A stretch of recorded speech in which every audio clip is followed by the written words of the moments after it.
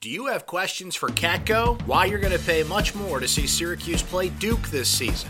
And Sid is Dead starts filming in Central New York. This is your Syracuse.com flash briefing for Thursday, October 18th, 2018.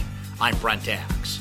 Do you have questions you'd like to ask Congressman John Katko? You'll have a chance today on Syracuse.com. Katko will answer questions from readers during an interview with Syracuse.com at noon today. The interview will be streamed live on Syracuse.com and its Facebook page. Questions for the interview will come from readers. Katko is running against Democrat Dana Balter, who was working as a visiting assistant teaching professor at Syracuse University's Maxwell School of Citizenship and Public Affairs. Balter participated in a similar live interview on Wednesday. Anthony Saccone stood alone before a county judge on Wednesday after firing his retained lawyer during his last court appearance. Saccone of Camillus told the judge that he hadn't yet found a new lawyer to represent him for sentencing in a hit-and-run death of 3 young people near Onondaga Community College.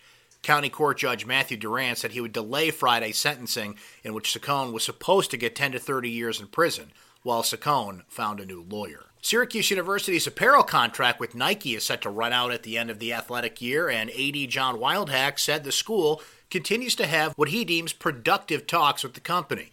Wildhack said the school is not currently engaged in conversations with any other sports apparel company. Wildhack also told Chris Carlson of Syracuse.com why ticket prices for the Syracuse-Duke matchup later this season will be much higher.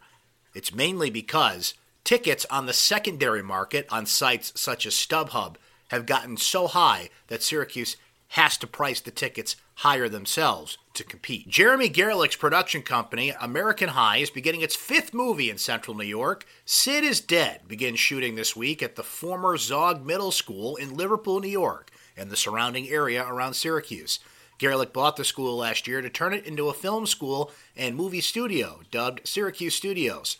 Sid is Dead will star Joey Bragg from Disney's Liv and Maddie, Tyler Alvarez, who you may have seen on Netflix's American Vandal, Jack Griffo from Nickelodeon's The Thundermans, and Genevieve Hanilis from American Vandal. Eli Gondo, who previously directed Bragg in the 2015 baseball comedy The Outfield, will helm the project, written by Peter Warren.